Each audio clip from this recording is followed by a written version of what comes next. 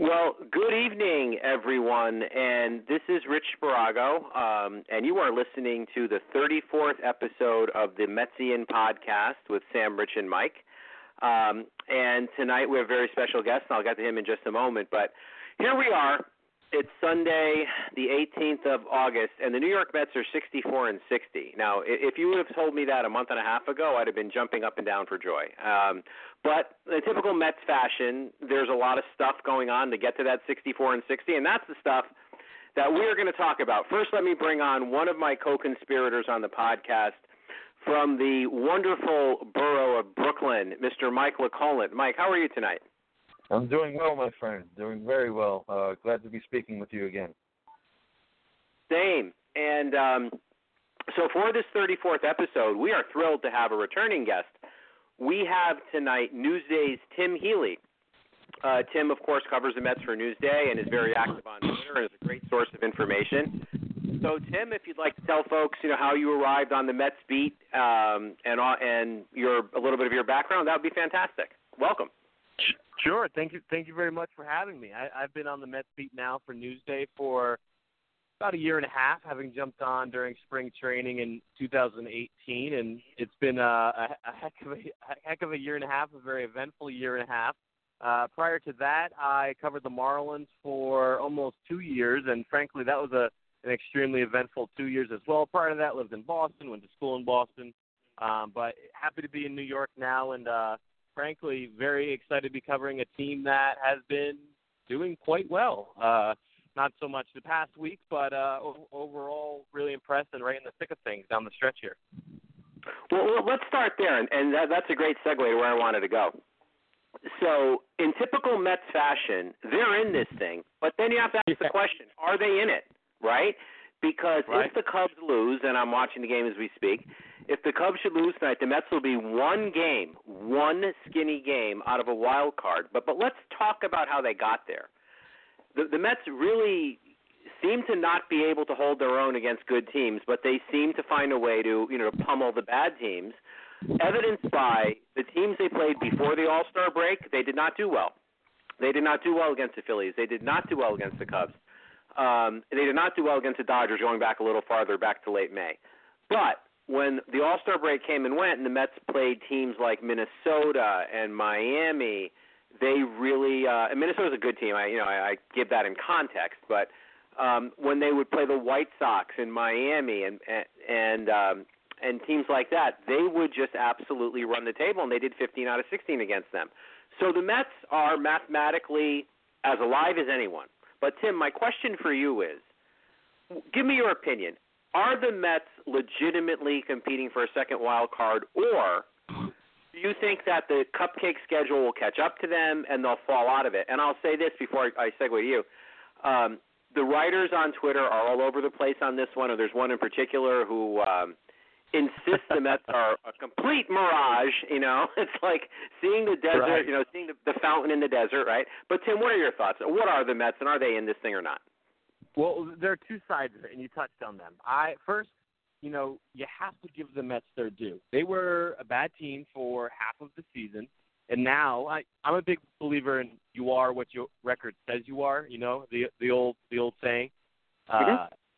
They were bad for half the season, and then they dominated for pretty much a month coming out of the All-Star break. So now, yes, the Mets absolutely mathematically are contenders. Their fate is in their own hands. If they can finish strong the last month and a half, then they're going to go to the playoffs. That said, yes, the soft schedule did help. They still have a lot to prove in terms of doing it against good teams. We've seen them against the Nationals, the Braves, the Kansas City this weekend. They managed to take that series. But they still have a lot to prove there. I am not convinced that this team will go to the playoffs, but having watched what I've watched for the past month and change, I never would have expected them to win 14 out of 15 or 15 out of 16 or wherever that stretch ended. So I'm open-minded. I'm willing to be surprised, but I'm still sort of in prove-it mode. They haven't proven to me yet that they are going to be a playoff team. But, That's why they play the games. They've already done quite a bit that I never would have guessed they would have done. Well said. Mike, before you take it, let me throw this at you. The Mets are 24-10 since the All-Star break. That's really good, right? The Mets play very well at home. And I find this kind of shocking that if I did the math correctly a little bit ago, 25 of the Mets' last 38 games are at Citi Field. That's a ridiculous preponderance of home games at any time. 25-13 with 25 of them at home. Mets play very well at home. But of all the National League wild card contenders, the Mets have the toughest schedule when you look at the winning percentages of their opponents. So, Mike, it's like Libra. It's like a balance, right? Where are you on this? Some good things point to, like the home games, maybe they could do this. Strength of schedule says they can't. Mike, where are you? You mentioned that 24-10 record since the break. They went into that break losing 2 of 3 to the Philadelphia Phillies over the 4th of July weekend. And that's where we have to turn our attention, to the Phillies and to the Braves as this season winds down. We're 5-8 against the Braves. We're 4-9 against the Phillies. We have 6 games remaining with both. And as you say, Rich, there's 38 games left in the season. 25 or 26 of them will be at home. Advantage Mets, but they have to step up and they have to seize the moment. The numbers are in their favor. You know, they're 64-60 as we speak. How they got here, in hindsight, is irrelevant. What if I said to you, you know, they had superlative May and June and fell off the cliff in July and August, or vice versa? It doesn't matter. We're here now. Now, we won 2 of 3 versus Washington. We lost 2 of 3 versus Atlanta. We won 2 of 3 versus KC. And today's victory in particular probably does a lot to sway opinions before the weekend is through. To answer your question, Rich, directly, I don't know. It all depends on what they do against Atlanta and what they do against Philly. That's my answer. It's right, though. It's absolutely accurate. That will make the difference. And I think our third contributor to the Metsian Podcast, Mr. Sam Maxwell, has joined us. So, Sam, how are you tonight? I'm doing well. I'm in Madison, New Jersey, as always, on location. So, you know, enjoying riding around with Lyft. Enjoy listening to the Mets today. And, Tim, thanks for joining us tonight. Anytime. Thank you for having me. So, Sam, why don't you – I'm going to put you right on the hot seat, right? So are the Mets – are they pretenders? Are they contenders? Can they do this? Where do you see it? So to go along with kind of the theme that there's still improvement mode, I think that I'm still in, specifically with Mickey Callaway, he needs to prove that he can win these big games. Because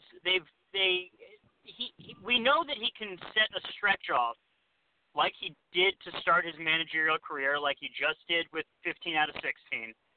They can knock this crazy stretch out. But then, you know, specifically with this current stretch, that put them into the conversation. And I'm not sure whether there's any way to quantify this, and I'm curious to see what you guys think. But I feel like he makes, you know, riskier choices on the road, which may lend itself to why the road record is what it is. Because they shouldn't be this much worse of a team. And you'd really have to go dissect the numbers. I know it's obviously a player's game, really, and we can probably see a big difference between what the players are doing at home versus on the road, such as J.D. Davis, who's just killing it in Citi Field, but is a little bit lackluster on the road, although he got some big hits this week. I'm curious to see whether there's any way to quantify the type of moves that he makes. Because I feel like, looking at this week, where he took Steven Matz out at 79 pitches, and he took Marcus Stroman out at 89 pitches, both of which Stroman had just given up, I believe, a hit or even a home run at the time. I feel like Stroman could have finished. Steven Matz could have definitely had another inning, and they both affected the way the bullpen was set forth. So I'll throw it back to you, Rich, regarding that, whether you guys see any way to quantify that. I don't personally, but let's talk about that because that was a big thing. And Tim, I'll go to you on this, and we'll get a quick reaction to something Sam just mentioned. In the game that Steven Matz pitched, the Mets they let him bat for himself in the top of the seventh with 2 outs, nobody on. The Mets end up. He starts a rally. Matt's a great athlete, very good hitter. Start a rally, take a 2-1 lead, and then they take him out for Lugo. Matt's, as Sam said, 79 pitches, had been mowing the Braves down. I was a bit confused by that move for the following reason. If you're going to let him hit, what you're saying is, okay, assuming the game stays 1-0 Atlanta, we need you to keep it close. You cannot let anything score here. We need you to go out there and throw up a 0 in the bottom of the seventh. Why is that mentality any different when it's 2-1 Mets? Why? Because Matt still has to do the same thing. He has to go up there and throw up that 0. If you're going to let him bat, let him pitch because you were going to let him pitch under one circumstance and you take him out and don't let him pitch under the other, which to me, I understand a 1-run lead versus down 1. Yes, there's a difference. I think that difference is marginal. Tim, where do you see that? I thought it was a curious sequence and a curious decision from Callaway. In fact, of all of his, moves that have been questioned this year and last year, this is the one that struck me as oddest, I think. Here you have a guy who's cruising a bullpen that is, let's say not trustworthy beyond Seth Lugo. Why is the ask different, in terms of posting a 0 in the seventh tied versus behind by 1 versus up by 1? I guess once they take the lead, they decide to be more aggressive and just sort of go for the kill, so to speak. But I didn't agree with that. I thought it was a strange move, especially when you still have to figure out the ninth. The funniest quote to me from Callaway in discussing that afterward was, well, if Lugo posts, 2 zeros, then we win the game. And that's just factually inaccurate because you have no idea who's going to pitch the ninth or if they're going to be able to get through the ninth. It sounded like it was going to be some combination of Edwin Diaz and Justin Wilson, but who the heck knows how that would have gone down. Now, granted, Seth Lugo got battered to death, and it was, an unfortunate inning for him. I frankly wasn't able to put blame on Lugo at all, especially considering that he wasn't totally warmed up. But, it was a weird decision, and it backfired, and sometimes that happens to us, and we just we definitely tend to remember the super ugly ones, and this goes down absolutely as a super ugly one. Yeah, I hear you. Mike, where were you on Matt's gate? Well, in that instance in particular, I was not in favor of that move, not one bit. Players run bases, after all, and pitchers pitch, and, at least in this league, they pitch, bat, and run bases. So, again, that's one of those situations where you ask a manager a question, he's forced to say something. Some of those things I take with a grain of salt, but the decision in and of itself I didn't agree with. But to answer Sam's point directly, I should say the people who are wholly against analytics and whatnot and cry for a little bit of old school to be injected back into the game. Well, there's a thing, they say, play to win on the road and play to tie at home. So, Sam, being that's an old school axiom, I have no problem with Callaway being somewhat more aggressive on the road if in fact that's the case. Sam, anything else on that one, or do you want to move on? I know you brought it up. Did you have an additional comment on that? The only thing I would say is that if it is the case, and again, I don't know where I'd start to do the research. Maybe he's more worried at home that the fans are going to really hammer him, and so he's like, all right, let me see what I can get away with on the road, because a lot of these moves end up being ponderous, Yeah, no, they do. And isn't it ironic though that the Mets couldn't win at home for several, a few years ago, for a couple years in a row? They just could not win home. They certainly couldn't beat Washington at home. And now they're this amazing home team that can't win on the road. But, all right, so moving on to my favorite topic of the night. I cannot wait to get to this because I have a lot of thoughts on this one. So, Tim, I'm going to start with you again. You're closest to this team, and I don't want to come off snarky, but I think it might. Can you tell me why? Let's start this. Can you tell me why Tejada and Guillorme are on the roster at the same time? I want to start there, but I'm going to have a couple of follow-up questions. So why are they on the roster at the same time? What am I missing? Well, I think if you look at Syracuse right now, the Mets' organizational depth is basically shot at this point in the season, and they have other options. I don't think they are necessarily clear-cut better options. Dilson Herrera continues to mash for Syracuse. Rajay Davis is there and healthy again, and he's been fine.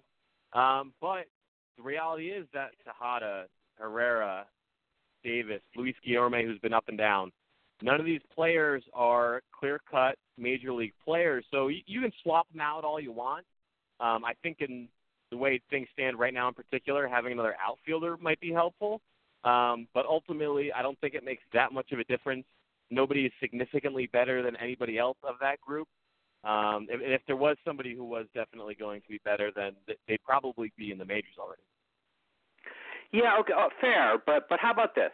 So the Mets have Danny Espinosa. He's a switch hitter with pop. Now I know he's not, his batting average isn't great. I have it right in front of me, but I know he's not tearing it up batting average wise. But when I looked, I said to myself, he must be hurt because you have to give this guy a shot. He's versatile, switch hitter, pop. No, he's not hurt. He's been playing right along. So I can't understand why they don't go to him. I don't understand why they don't go to Dilson Herrera. Somebody who can differentiate. You know, Tejada and Guillorme, neither one has any power. Neither one has any speed. They do the same thing. And today, and this is where I'll go to my colleagues. Tim, if you don't mind, you go first on this one. Today, it bit them in the butt. Today, they needed an outfielder. Now, granted, it was a blowout, and we all got a good laugh when Rosario got his one fly ball. That's fine. But what if they're playing the Braves in Atlanta and it's a one-run game in the bottom of the ninth? I would bet my mortgage that they would lose the game on a fly ball to left field because the roster is poorly constructed. They don't have enough outfielders. So, Tim, I don't know. What did you think about today? Let me ask it this way. Do you think today would be the impetus for them to look at the roster and say, holy cow, we've got to do a couple of things here because we got lucky today? What do you think? I think it could be, depending on what the actual deal is with J.D. Davis's tight right calf. J.D. Davis has said he's fine. Mickey Callaway has downplayed it, said he's just being cautious. But as the Mets decide here over the course of the off day Monday, going into the game Tuesday in a big series against the Indians, if that's an actual issue and they're going to be down to literally just three outfielders and have to put Ahmed Rosario out there if anybody goes down, then yeah, they'd probably make a change there. If J.D. Davis is fine, then I don't really see the need necessarily to balance it out infield versus outfield. Granted, if you want to just take one of the relievers and send them back down for a position player, that's not a bad idea. But as far as Danny Espinosa, I get it. But if you look at it on merit, you have Tejada tearing it up, Espinosa less so, and Dilson Herrera really also having a good season, and also playing some corner outfield, mind you. I thought, to me, when they were making the Ruben Tejada decision this week, a point in Dilson Herrera's favor would have been his added versatility, playing the corner outfield spot, starting to learn those positions. But Espinosa just doesn't really do anything for me. I know he's a switch hitter. He's got plenty of big league experience. He's been in pennant races with the Nationals. But in the inflated offensive environment of the International League this year, he's having a good year, but not a great year. I don't think he necessarily deserved it or would be better than Tejada or Herrera if the Mets went that way. I would have gone to Herrera myself for the reason you just articulated. He can play the outfield, and today, of course, they needed it. So, Mike, let's go to you on that one. I don't know. Personally, when I saw Rosario in the outfield, I'm shaking my head. I'm like, this damn roster isn't made right. Why is this happening? Some people might have thought it was amusing. I don't know. What are you thinking when you watch Rosario have to be pressed into service? And by the way, if you saw the post-game interviews, he said he'd never played left field in any level. He played a little bit of center, right? So, I mean, come on. This is a head pounder. Mike, what do you think of this one? That's just great, isn't it? to your previous point, that time is coming soon. They got Cleveland coming up, as Tim said, and then we have Atlanta. Going into the Atlanta series, no, I don't want a roster of 12 position players and 13 pitchers. I think they need to make an adjustment before that series.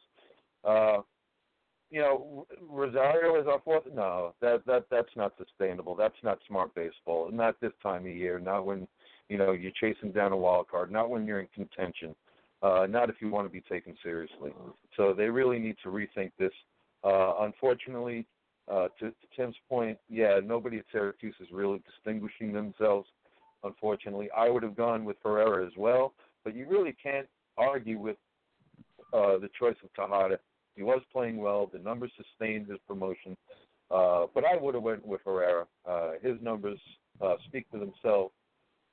So it is what it is. We're shuffling the same players in and out of the Syracuse merry-go-round. So unless we bring in absolute fresh faces, this is the discussion we'll continue to have. I just want a little bit more sustainability and a little bit more sensibility with this outfield situation, Rich. Oh, amen. Sam, where are you on it? Do you think today was like a speeding ticket? Slow down and before you really kill yourself, Mets, or what? What do you think? I think this is the stuff that miracles are made of, you guys. I think that's the only way it goes, right? It's just like we're staring at it, and you say to yourself, this doesn't make any sense, and yet they end up pulling it off. No, I think they definitely need to adjust the roster. I mean, you said, if you need to be taken seriously. I think, just to echo the whole Herrera thing, I think that would have made a ton of sense over Tejada. Obviously, Tejada's had very little success up at the big leagues. Some. I know you're cringing right now, Rich, but I think that the point that I want to hammer home, and then I guess let's loop back to Tim, because maybe he has a better answer than I can come up with. Why Rajai Davis is not here instead of Aaron Altair? Is it the youth thing? Because I understand that maybe Rajai is not capable at age 38 to make the type of plays in the outfield that Altair can, but he's going to give you substantially more, if not a crazy amount. But he's definitely going to be hitting better than .05 or whatever Altair's hitting right now.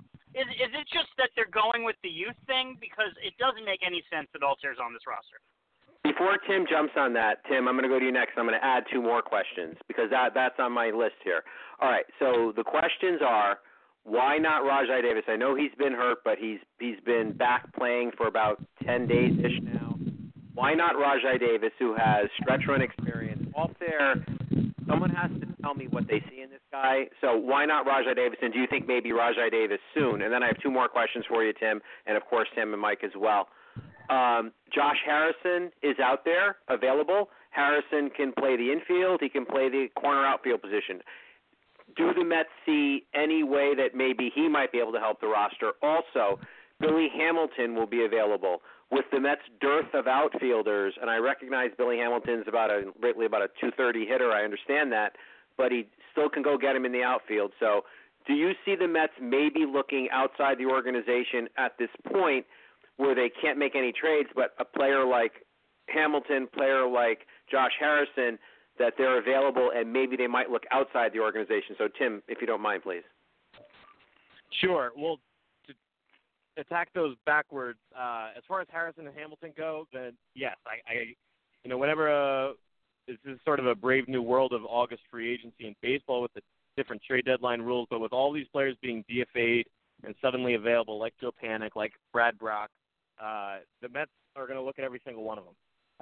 Billy Hamilton in particular strikes me as a potential upgrade over Aaron Altair, who, frankly, the poor guy, I can't tell you what they've seen him. I know it's been a real rough go. He basically barely played for each of the three teams he's been on.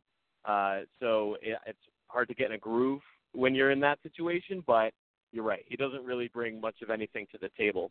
As far as Josh Harrison goes, yes, he's versatile. Billy Hamilton is very good in center and very fast on the bases. To me, Hamilton is more appealing for those reasons. but they both sort of just round back to the earlier point that none of these guys are very good. They are free agents or available in August for a reason. So of those two, Hamilton seems like the better fit for me over Altair. Or he would supplant Altair should the Mets try to bring him on board. And then what was the question before that? I just want to make sure I hit all those points. I think you hit him. It was Rajai. If you can touch on Rajai, why he hasn't been up yet.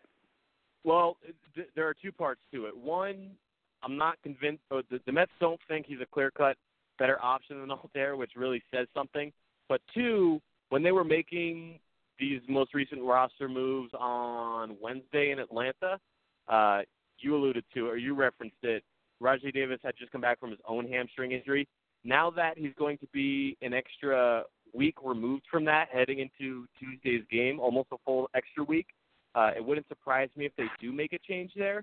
And, yes, these are all moves around the margin. But Brody Van Wagenen has spoken to this idea in the past that if you can get a little bit better here and a little bit better there, then on the whole, it might make a meaningful difference. Now, today was an interesting example when you have to put Rosario in left field. You'd rather not have to do that. But is Davis an upgrade over Altair? Probably a little bit, sure. Is Billy Hamilton an upgrade over Altair? I'd say more decidedly yes, even though you're going to get next to no offense from him. So these are all decisions the Mets were going to have to more explicitly make in the coming days. And I'm interested to keep an eye on Hamilton in particular. That warms my heart to hear that because, I don't know, and Mike, as I segue to you and Sam, do you ever get the feeling that the Mets are playing shorthanded? It's like, first of all, J.D. Davis, he can maybe hit, but he can't run. Maybe he should be on the IL. Who knows? Guillorme, Tejada, some of these guys in the bullpen, it's like, I know every team has their issues, but my God, sometimes it seems like the Mets are playing with 20 guys. So what would you do, Mike? Would you think about Rajai Davis, think about looking outside the organization? What are your thoughts on Altair, all that? Seems like they do that a lot, or at least that's the impression we seem to have, Rich. You know what? Allow me to play contrarian. If the choice boils down to Billy Hamilton or sticking with Juan Lagares, Rich, I'm going to stick with Juan Lagares. And, perhaps, it's the way the roster's composed. They either have an extra pitcher or they expand the bench. So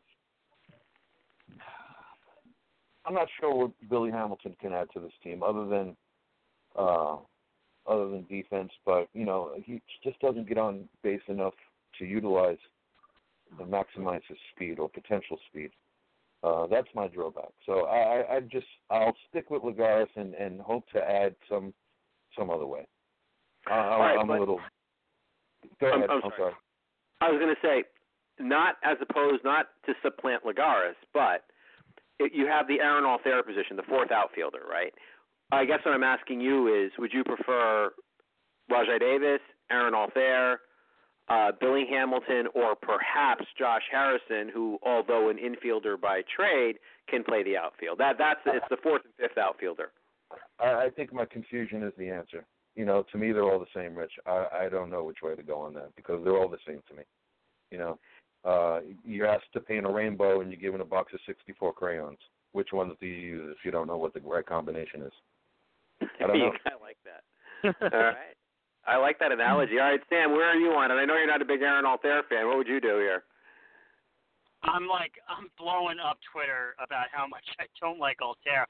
Although, as I pointed out today, I finally spelled his name right consistently. Just in time for me to want to boot him off this team. So I think the thing about Rajai Davis is he just seems to have a knack for the dramatic. I mean, obviously he was DFA'd pretty soon thereafter, but he got, a big home run in his first at bat. It was kind of like, it almost like looking back on it, reminded me of when Yoenis Cespedes pinch hit. We were all worried that he was injured, and he finished, I think it was maybe even, forget about the details right now. I'm like going back and forth as to what that specifically was, but it was a dramatic, I think, game tie-breaking home run at the time. And it kind of reminded me of that a little bit with the Rajai Davis home run. But he seems to have a knack for the dramatic, and I think he would just provide that championship pedigree that we got in Juan Uribe down the stretch in 2015. I think, Rich, one of the reasons why I could see you loving Billy Hamilton was the same reason you loved Eric Young Jr. And, I think that right now Altair is so boring, but Billy Hamilton would bring a little bit more excitement with the way he can go after it in the outfield and the way he can run the bases. So that's like to play contrarian to what Mike said, that's how I think they're not all the same, even if they're not going to give you much in offense. Well, it kind of reminds you of a Twitter conversation I had with a guy on Friday where he was saying that Billy Hamilton's a 1.5 tool player out of the 5 tools. Why do we want that guy? I said, well, isn't it a bit heavy-handed to say that 1.5 tool players are bad when you have 0 tool players on the roster, like Altair, Guilherme, and Tejada? I mean, isn't that a little strange? Anyway, so let's I guess we can move off the roster at this point and certainly hope that what Tim says, at least in my opinion, comes to fruition, that they'll look at Hamilton, because to me, he could go get him in the outfield. He could run. Maybe he could bunt for a base hit. And I think I've named 3 things that Altair can't do. Although, in fairness, Altair did make a couple of nice plays in Kansas City. And Tim, I know you were there. The Braves organist, he's obviously legendary. And the fact that he played "Here Comes the Bride" when Altair came up, how funny is that? that was a very good one. Like you said, the Braves organist is well known for his great song choices, and that was an all-timer for him. That, I was laughing so hard. And then I'm like, why aren't these guys saying it? But then finally Gary Apple said, no, Ronnie said it. Ronnie said, if you heard in the background, he said they play "Here Comes the Bride." That is so funny. All right, let's move on. And Tim, we'll kick off with you again. That seems to be working well. Marcus Stroman. Mets picked him up at the trade deadline. Just before that, everybody raised their eyebrows. Okay, fine. He's here now. And the truth is, he hasn't pitched really well. They've won the games he started, but he hasn't pitched well. Now, Stroman says, you haven't seen anything yet. My best is still coming. I like hearing that. He's wonderful. I love seeing him on the top step of the dugout. He's a cheerleader. He's all those things. But at the end of the day, really hasn't pitched all that well. So what do you think, Tim? Do you think it could be a league adjustment, or do you think maybe he's not as good as we thought he was, and that's why Toronto traded him? Where are you on that? I think it's a little bit of all of those things. When you spend your entire career in the American League and then you switch to the National League, sure, yeah, there's going to be some adjustments there, just in terms of learning the hitters, because you don't have a lot of history with most of them. But also, he was pitching to a sub-3 ERA with Toronto, and he had never done that before. So is he as good as a sub-3 ERA consistently? Probably not. He's probably not quite that good. He was an all-star this year. So if there's some natural regression, that makes sense.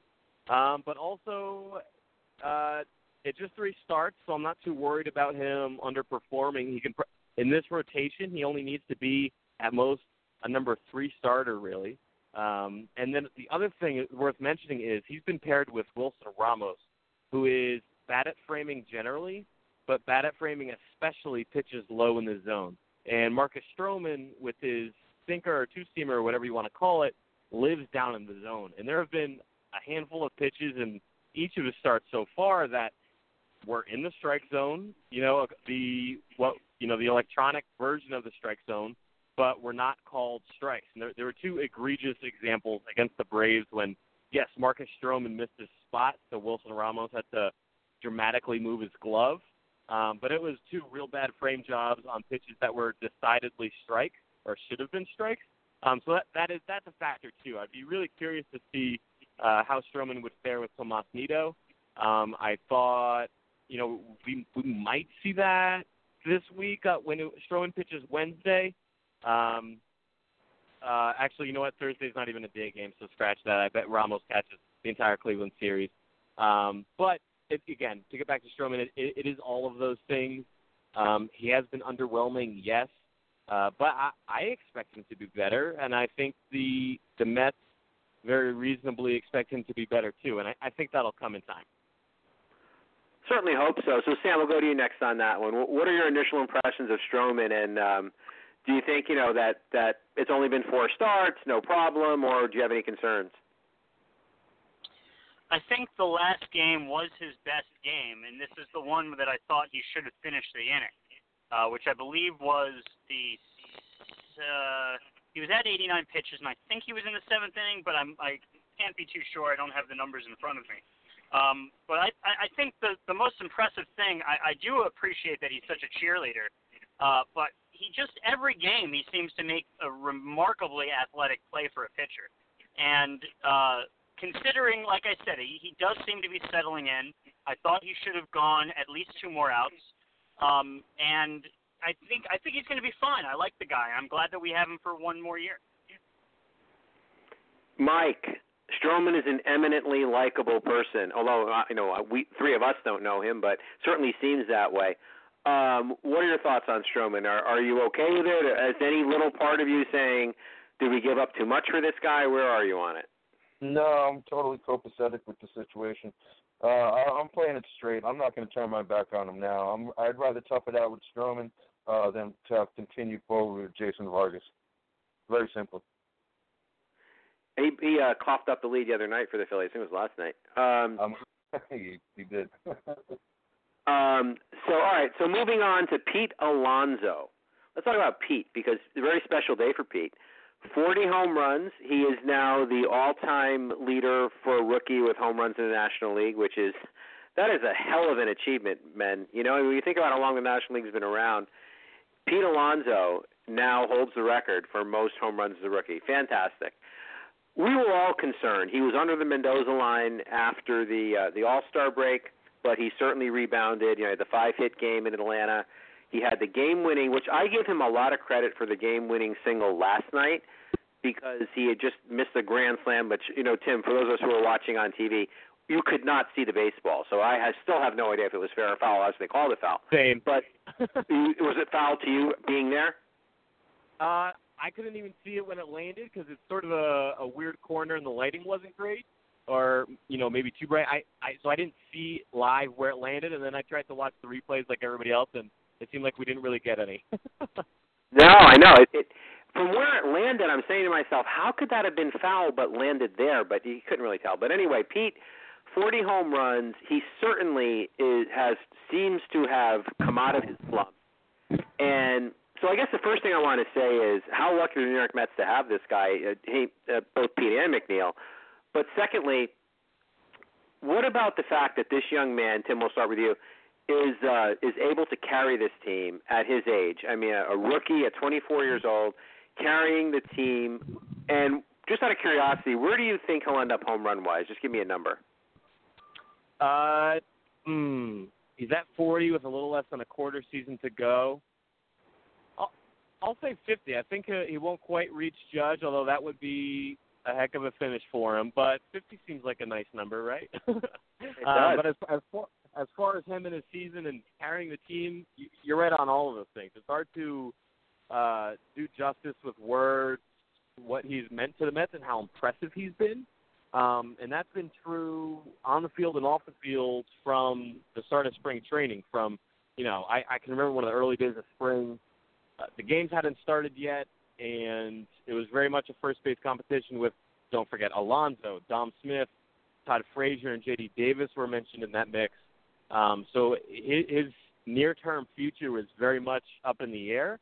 And one day everybody else is eating lunch and showering and leaving, and he's out there on a backfield with Gary DiSarcina and Tim Tuffle taking extra grounders at first. So he's been very impressive from the get-go this year. And obviously, 40 home runs on August 18th is just comical. To pass Cody Bellinger for the NL record, he's one away from Todd Hundley and Carlos Beltran for the single-season franchise record. It's really been something else to watch. Yes, he did slump coming out of the second half there, but the Mets believe, and frankly, it's pretty easy to agree with them, that just based on the work he puts in and the quality and kind of hitter he is, that slump wasn't going to last too long.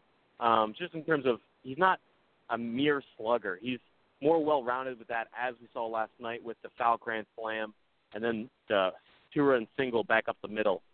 So he's more than just a pure home run hitter, even though the home runs are most fun to watch. That's the most impressive part, is he gets hits to right field like he did today. I mean, that thing almost went out. He does hit the ball over the field, right? That thing was 5 feet from a home run. It hit, in the middle of the wall, right on, it hit the stripe. Another weird play in the corner. Right. Another weird play. That's exactly right. So, and how lucky are the Mets to have a core of Pete Alonso and Jeff McNeil? I mean, it really. You look at the National League East going forward. The Braves, of course, are downright scary with what they have. But the Mets do have a couple of young guys to build around, and not only on the mound. They do have a couple of position players to build around that should be around for a long time. So Sam, let's go to you next on Pete. And Tim made a point that I didn't make, and thanks for making it, that Pete Alonso will be the Mets' all-time single-season home run leader. I mean, that's going to happen. It might happen before the end of this week. So how about that, being the all-time National League rookie, home run leader, all of those things, and just being Pete Alonso, the way he conducts himself? What are your thoughts? I think it would be nice to not only make the playoffs, but also break the Judge record. That would be, just for the fact that he's a Yankee, it would be a nice little cherry on top if we were to make the playoffs. Otherwise, it'll still be lovely. But I'd love to also have the playoffs to go into the off season with the against in the nice city rivalry. Looking at his numbers, I'm more happy that he started getting that batting average back up. He's hitting 271. He kind of bottomed out after hitting 283 before the All-Star game. He kind of bottomed out at like 258, but he didn't really let it go any lower, I think, than 256. And then just started climbing again. He's been collecting these hits. He got another 3 hits today, 2 RBIs. And I think a good segue off of this is looking at it.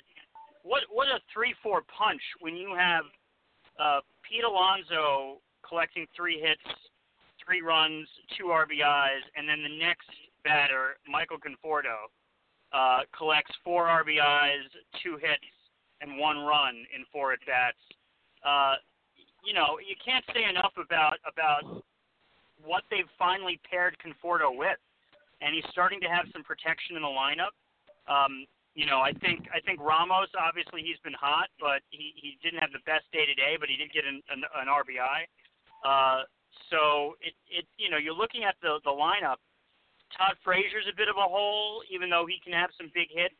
Lagares, he's been coming on strong lately, but 0 for 3 today. And then finishing up with Altair and Naito, when Jeff McNeil is here and you're able to put Rosario a little lower, although we can obviously, not to step on whatever your agenda is, we're going to talk about Rosario, when Jeff McNeil is here, it really makes that lineup a lot longer. And, I think they may make the wild card this year, but this lineup is really coming to form, coming into a nice young core, and it's really been awesome to see, especially with Alonso collecting all these home runs and hits. Definitely. You are listening to the Metsian Podcast with Sam, Rich, and Mike, and our very special guest, Newsday's Tim Healey tonight. So we've had a very positive conversation, and you can't talk about the Mets and be positive because you have to have some negative stuff. I mean, they're the Mets, right? So now let's get to one of the negatives. Edwin Diaz, he looked fantastic today, and of course, situation was a little bit different than why he's here. But Mickey said after the game that the slider was crisp. He was throwing it at 92 miles an hour. It had a good downward tilt. That's fantastic. Problem is, Edwin Diaz hasn't been doing that in games that he's supposed to do his thing, evidenced by the Brave game the other night when the Mets turned a laugher into a nail-biter, and Diaz comes in and walks McCann on 4 pitches, then gets behind Inciarte before striking him out. So it's just it hasn't been there this year for Edwin Diaz. So the question is, if the Mets remain in contention, they will need a solid lockdown closer. The concern I have, please comment on this, the concern I have with having Lugo as your closer is it's pretty obvious he's not a day-to-day kind of a guy. And coming down the stretch, you might need your closer 3 days in a row, and Lugo can't do that. So do you do a closer by committee where maybe Diaz is one of the people on the committee? Do you just say Familia's look very good? Do you say, okay, it's Lugo and Familia, we cannot trust Diaz? So, Tim, where are you with it, and where do you think the Mets are with the Edwin Diaz conundrum? The Mets are trying to fix him enough physically and mentally so that they can stop wondering about closer. You mentioned he got in there today, really good inning. Mickey said the slider was as good as he's seen it from Diaz all year. And, man, baseball is a really psychological game. And if a really good inning and a blowout win can help straighten out Edwin Diaz mentally and kind of give him that confidence in himself, then I think that could go a long way. And now we won't know if that helps until he goes out there on Tuesday or Wednesday and does it again, and it's an actually late and close game, and he is in a save situation. But you never know when that turning point can be. As far as an ideal scenario for the Mets and the hypothetical run to and into the playoffs, the best case scenario for them is obviously Diaz snapping back into maybe not quite his 2018 form, but something close to it. Because the Diaz that we've seen for most of the last 3 months has been terrible, and the Mets are not going to get where they want to go if he's still like that, or if he's anything close to that. So his turning around the season is critical to what the Mets do the next month and a half and beyond. And as far as the closer question of Lugo versus Diaz, to me, the most optimal use of the Mets relievers is Diaz as closer, but again, only if he's good and deserves it, and Lugo in that floating relief ace multi-inning role, which Mickey Callaway knows is so valuable, having had Andrew Miller in Cleveland. And, we see that all over the game now, especially in October. So that's the best case scenario for the Mets. If Jerry Familia can figure himself out too, then, that's pretty much a bonus. Or, you know what, I should take that back. It's not a bonus. It's way more critical than a bonus, because even with a hypothetical 2 good relievers, 2 lockdown relievers, that's not enough for the playoffs. It might not be enough to get to the playoffs. So that's all my Diaz thoughts. I don't know if that makes any sense, but that's kind of where things stand. And him turning things around is going to be a primary storyline, really, for the Mets the next few weeks. Absolutely. He is the best option when he's right, but he hasn't been right. And that's the thing, right? And like you were saying, right. Can the inning today straighten him out? I certainly hope so, but you don't know. And Mike, I'll go to you on this one at this point. There have been whispers, and I don't know if these whispers are valid or not, of sending Diaz down, and there's only, a week and a half or 2 weeks left of the minor league season at this point, of even sending him down to, sort of get his head screwed on the right way. I think that's extreme personally. But what do you think about the Diaz conundrum, Mike? He has a live arm. That's what's so ponderous about this situation. Look at his strikeouts versus innings pitched. He's hittable. I'm not so sure how you fix that. And if I'm Mickey Callaway, I have to go by or with bullpen by committee. You put out the fire where and when they rise. Diaz has to regain that 9th inning trust. So, I think the closer has become an interchangeable role. And you go with the hot hand. You can't use Seth Lugo on back-to-back days. So it's up to Mickey to massage this situation and do a pretty damn good job of it as well. But, Diaz, what's he going to do? Go to Syracuse and strike out more batters? That's what, to me, is so confounding about this situation, Rich. Yeah, I don't think sending him down does anything. But I'll tell you what, I'll go right back to you on this one, Mike. If it were a one-run game going to the bottom of the 9th today in Kansas City, Lugo pitched last night. You've got Diaz out there. You've already used Familia, and they said Wilson was unavailable. What do you do? I don't know the answer. What would you do? Well, you're giving me a choice between Familia and Diaz. I mean, Diaz was here for a reason, and that opportunity needs to remain open, and you need to still utilize him in that manner. But you do it reluctantly. Again, he has to prove his way. He has to earn back trust. Not that he ever had it in the first place, but he has to earn that trust. So you have no choice. You have to keep throwing him out there. But it's up to Mickey to throw him in less precarious situations. Good luck with that. Yeah. So, Sam, I'll give you that same hypothetical. So Familia had pitched 2 innings, right? So let's just say it was a 1-run game going to the bottom of the ninth. You would have Lugo, who you don't want to use on 2 days consecutively, and you have Diaz out there. So what would you have done today? That's a tough one. It's just the home runs that are the most concerning, like why he's giving up so many home runs. Obviously, his pitches are flat, specifically the breaking pitches, because he seems to be, in the second half, having success with throwing fastball after fastball. It's just when he tries that slider, other than today, it seems to get knocked out of the park. I think that Familia's really got his head screwed on right now, and other than obviously a run today, he got the win. It's so funny to see, and it just reminds you how ridiculous records are for pitchers, that he's 4-1 this year with a 6.21 ERA. I think you'd have to probably go with Familia at this point. And in April and May, Edwin Diaz was one of the most fun pitchers to watch on this team. He was electric, and you saw why they got him. And then it's just been all downhill. And again, I'll keep reiterating it. It's been like ridiculously downhill, especially since they tooled with him in that rain game, where he was up and down and back and forth, and then pitched in the pouring rain. I just thought it was ridiculous. And honorable mention to Brad Brack, who it seems that all he needed this year was to start pitching for his favorite team.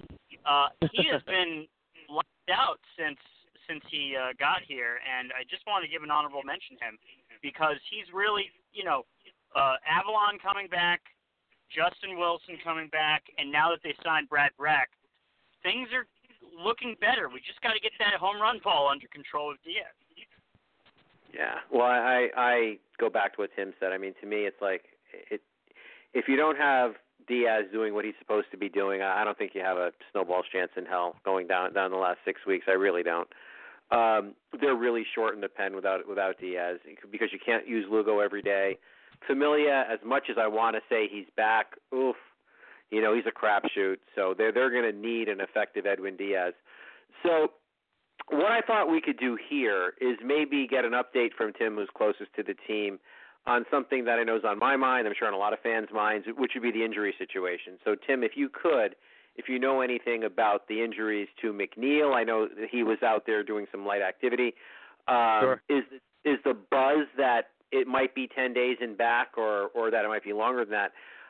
And what about J.D. Davis? When Mickey said today, and I know he has to say certain things, right, but when he said today that he looked fine running and all that, oh, my God. I mean, the guy was wincing in pain the entire way from first to third.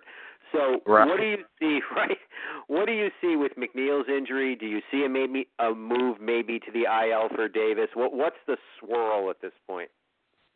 With McNeil, it sounds like if it's not 10 days, it might be just a little bit more than that, kind of like it was last time when he missed 11 or 12 days. This weekend in Kansas City, McNeil was out on the field pregame every day doing light agility stuff, playing catch. So he's not completely shut down by any means. He's still doing some baseball activities. So that continues to progress without issue. Now, there's a lot he has to do between now and when he's eligible. I think not next weekend, it would be sometime when he hits the 10 days mark. There's plenty of stuff he has to do between now and then. So I'm sure there will be daily or near daily updates on Jeff McNeil, and if he's continuing to progress, that's the way they expect.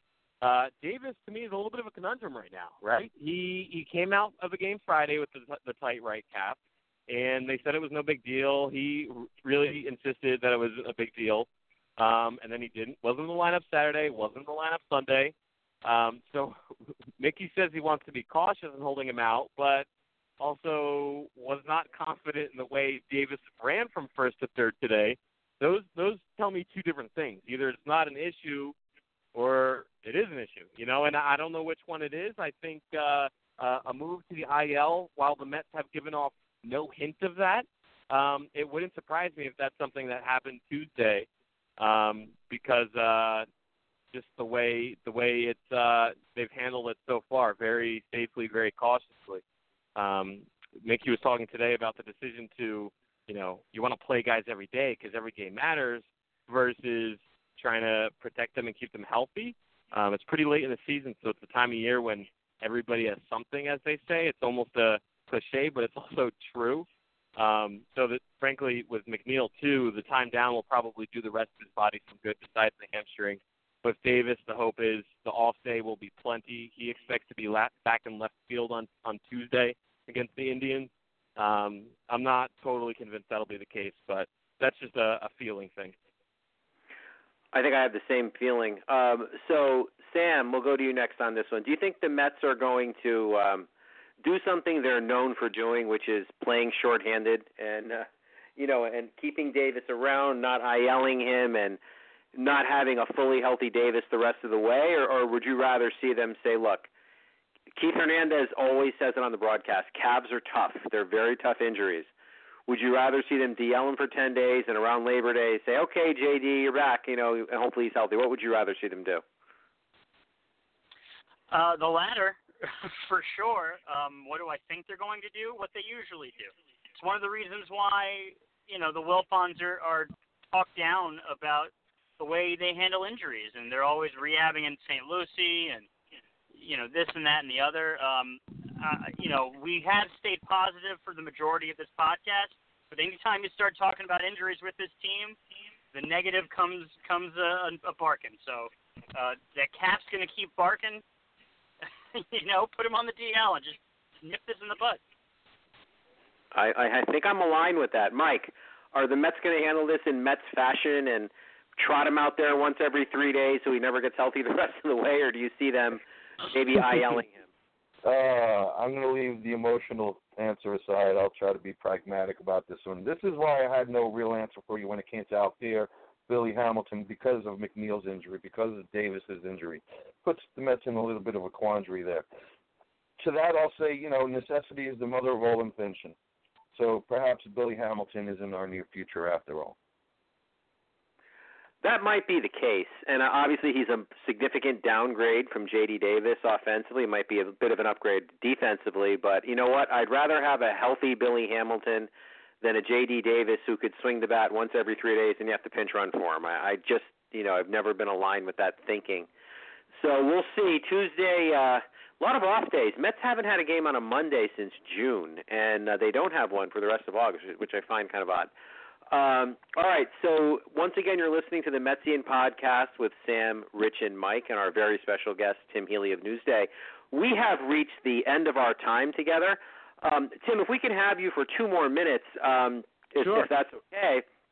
Thank Totally. you. One of the things we do is we like to associate or talk a minute or two about a certain player who wore the number that corresponds with the episode. So in this case, it's our 34th episode, and any thoughts you might have about any one of these guys, and if you have none, that's fine too. I'll go to Mike first on this one, then Sam, then we'll go back around to Tim.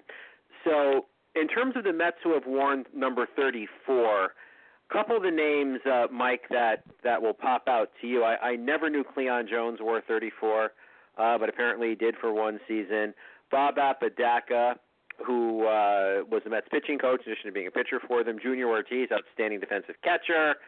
Who else do we have here? And, of course, we have Mike Pelfrey and then Mr. Syndergaard, who currently dons number 34. So, Mike, in looking at the Mets who have worn number 34, and let's not forget Chris Benson, who pops out to you? I'll make mention of Cleon Jones, even though he only wore the number in 1965.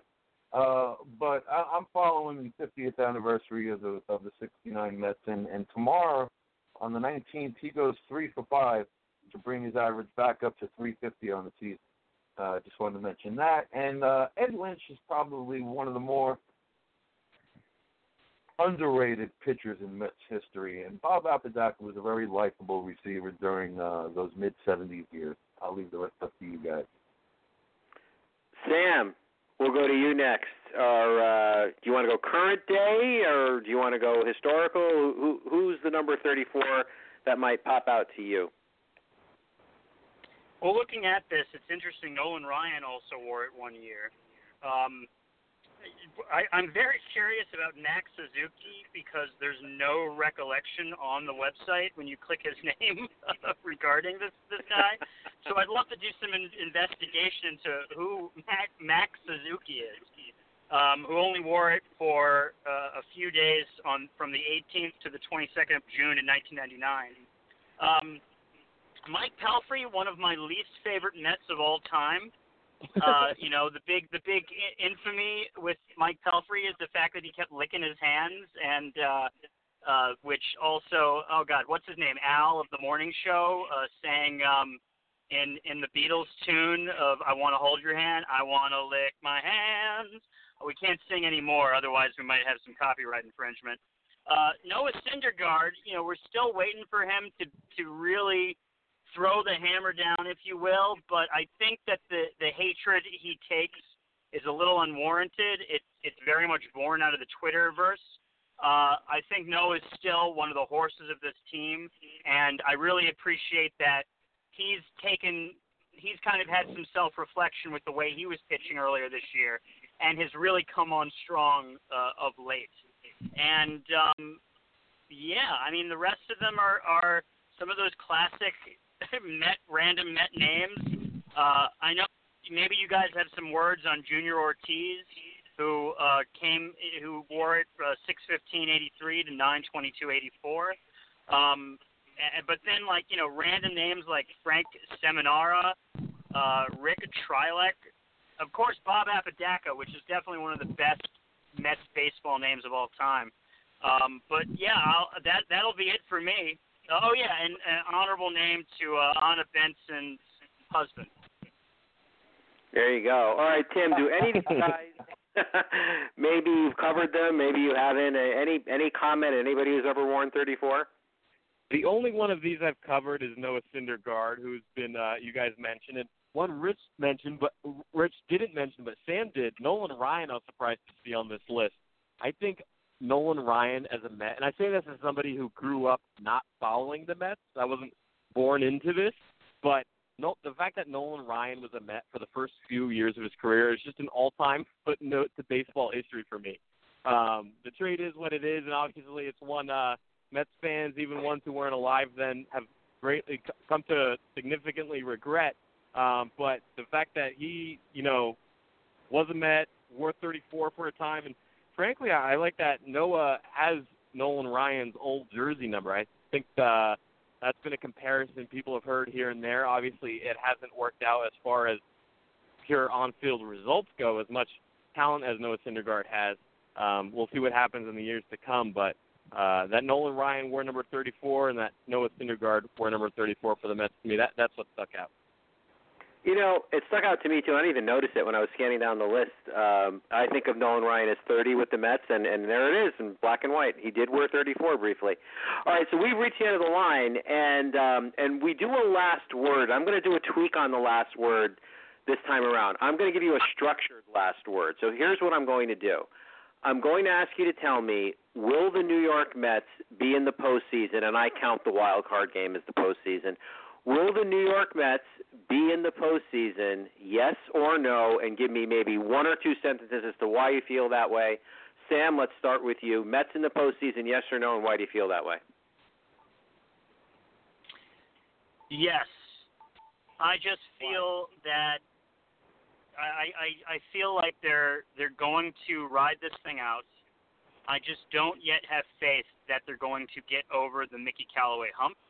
in terms of the actual playoffs. I feel like he will be exposed, and maybe it'll be kind of a Buck Showalter situation where they need to bring in a bit more inspiring of a fellow afterwards. Although, I don't like to hate on Buck Showalter because he's had such success, even if, he was ousted after the playoffs in 1995. And I think he's definitely a better manager than Mickey Callaway currently is. But I could see that being kind of the comparisons, especially with Mickey not being Brody's guy if they were to make the playoffs. Mike, yes or no, and why?